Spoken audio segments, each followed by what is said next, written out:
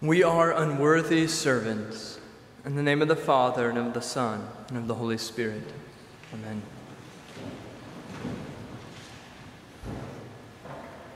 If there is one thing our culture loves, it's freedom. It's in our country's DNA. It's in our pop culture references. Just think of the famous Braveheart scene where he screams, "Freedom." It even finds its way into our churches. We want to be free, to feel like nothing is holding us back from our truest potential. But I've noticed something over the years, that this freedom I chase usually ends up being kind of selfish. We use phrases like, "I'm free to do what I want," to get at this idea that freedom is somehow being free from any external pressures or demands. We want freedom from our jobs. We want freedom from our responsibilities. We want freedom from any and everything that could possibly make a demand on us. And above all, we want to be independent, to not depend on anyone else. But how often in these discussions about freedom do we say, "I want to be free from sin"? How often does our sin burden us the way our jobs do? How often does our sin make us feel compelled and constrained and anxious the way that maybe our financial insecurities do? St. Paul says that we are enslaved to sin, that it constantly pushes its demands on us, that it forces its will into our lives. And the antidote to this slavery is not independence. It's not isolated hard work. Jesus tells his disciples today that the release from sin is being found in being servants of God. And in the gospel today, we have to take a step back for a second and acknowledge something. Jesus makes an interesting comparison today. And if we're not careful, we walk away with the wrong conclusion. Jesus Christ is not condoning slavery. He is not recommending that we use human systems of slavery to better understand our relationship with God. I've said this before, but remember, when we engage Scripture, our first step is always to enter into the world of Scripture, to try to avoid making any immediate comparisons to our current context. Once we enter into the world of Scripture, we emerge with transformed hearts and minds, and then we can see our culture, our context, with refreshed eyes. If we do this today, we don't walk away from this passage from St. Luke with a defense of human slavery. We actually have a better understanding of why it is so egregious and harmful. Think about human forms of slavery for a minute. Why do they strike us as so egregious? Why do they strike us as so blatantly unjust or wicked? I think it's because they are an attempt to build upon a foundation that is not really present. They attempt to warp reality. They are more than just a sin against our neighbor. They are a sin against Almighty God because they pervert the foundations of creation. Human slavery usually consists of one or a few people, the ones with political, social, or economic power, exerting that dominance over those with lesser power. And they justify it usually by making these intrinsic appeals to human dignity. It is justified by those in power as natural or acceptable because somehow the master is more dignified than the slave. According to the master, they are by nature more worthy, more dignified than the slave, and so it is only natural that the slave put the master's needs above their own. And we know that is wrong. We know something about that strikes us the wrong way, that at its foundation there is evil there. And I think the more we think about it, we come to understand even deeper just how wrong it truly is. In slavery, the master is arbitrarily placing hierarchies among humans. Hierarchies that don't actually exist. Between races, between classes, between political groups, whatever the case is, one side is deemed a better human. They have more dignity. Somehow they are more worthy than the slaves. Human slavery is an attempt to be like God, No human is above another. All are created equal, as we read in the scriptures. Slavery rejects that fundamental premise, and in doing so, the master props themselves up as greater than their neighbor. What is this if not an attempt to usurp the created order? The created order that God himself made at the beginning of creation. Slavery is a sin because it is an attempt to be God, an attempt to elevate oneself above others by making appeals to intrinsic worth. It makes the astonishing claim that somehow the master is created with more value than the slave. And of course, this is not true, which is why slavery sticks out to us as such a distorted form of social organization. So why does Jesus use this comparison? What Jesus Christ does today is remind his disciples of who is truly, intrinsically great among them. It is not any one of the disciples who were created greater than the rest. If one of them was created with more worth, then maybe it makes sense for those of less worth to serve them. But Jesus ends by reminding the apostles that they are all servants. He reminds them that the only difference that exists between dignity and worth in this social context is not between humans and other humans. It's between humans and God. Jesus calls them all back, all together, to their true identity, that of the servant of God. And no doubt many of their families had servants. No doubt many of them probably grew up with these justifications given to them. We've got some more dignity. Let those with less take care of us.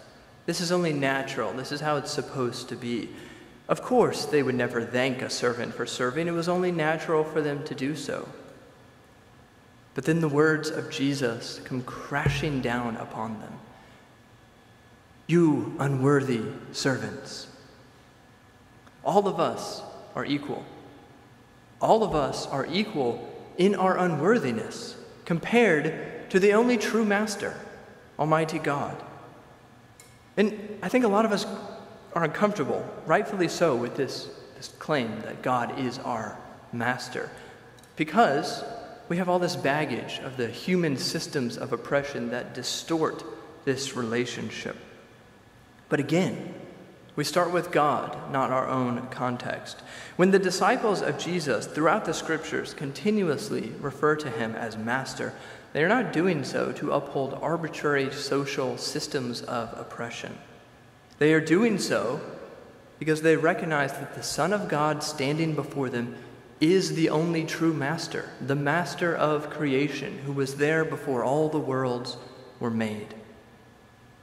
When we start with God, we see a God who is all-loving, all-knowing, all-powerful, a God who knows every mistake we have ever made and will make, and loves us just the same. A God who humbles himself by becoming one of us and submitting himself to those very systems of oppression to reconcile us back to him. When we start with God, we understand why it makes sense, why it actually is natural that we are servants of God. Because God really is more worthy than us. Because God actually is more perfect than us. Because God is perfect love, and we are not. It also helps us understand why these human forms of slavery are absolutely misguided. Because it is taking this servant-master relationship that is only proper when speaking of humans and God, and forcing it between humans and other humans, where it has no business being. In doing so, it does not lead to faith and hope. It leads to sin and injustice and evil. In the epistle today, Paul stresses to Timothy that our hope as a church, our only confidence as Christians, lies in the suffering of Jesus Christ. It is not the earthly influence that Jesus gains while alive that leads to our salvation. It is the eternal authority that he demonstrates on the cross when he defeats the power of death that gives us that everlasting hope. If we feel hopeless, Paul says, if we feel ashamed, look to the cross. Our role as servants, Jesus tells us, is proper, not because Jesus stands with an iron fist wagging his finger, but because he stands with arms outstretched, suffering on the cross. Our role as servants is natural Because when we come face to face with the perfect love of Jesus Christ on the cross, we recognize that we are empty-handed, that we have nothing possibly to offer God apart from the sacrifice of Jesus Christ that is given to us to be our own offering. What else can we do but fall down on our knees in worship? What else can we do but seek to serve him in all that we do and say?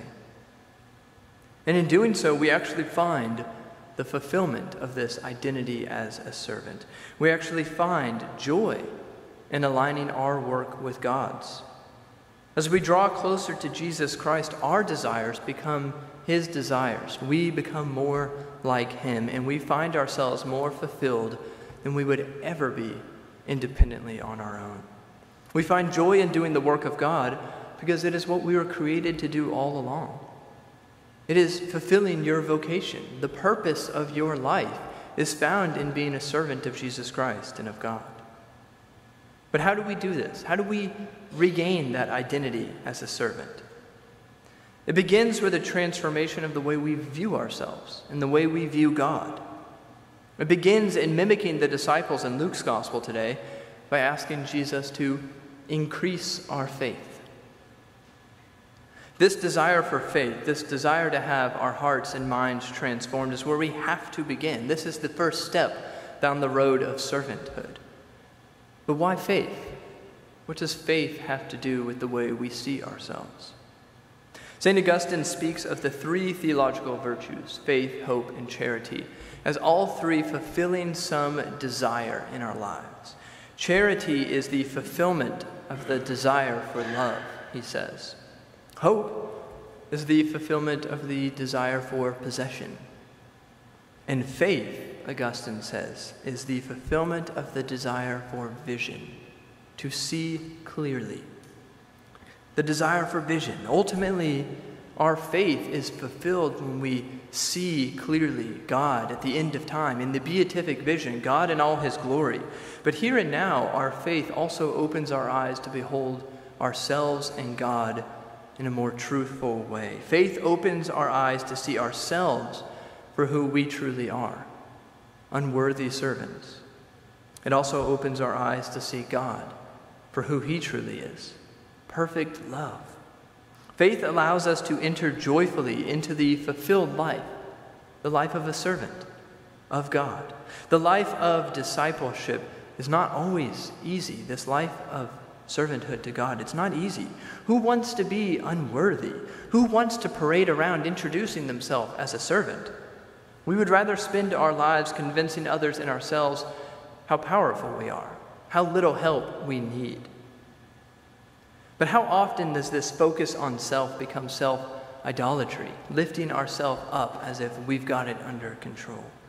To be a Christian is to recognize yourself as unworthy. This bold, blatant truth is part of what makes Christianity so difficult at times. But this bold, blatant truth is what we so desperately need to hear in our society today. Servanthood is where we find our freedom. Our enslavement to sin is broken by our identity as servants of God. He gives us faith so that we can see the true value in being servants of him. Faith allows us to accept this vocation with eagerness and joy even, knowing that we are serving someone who is truly worthy and full of love for us. So we ask God to increase our faith that we may see ourselves clearly as servants of God. In the name of the Father, and of the Son, and of the Holy Spirit. Amen.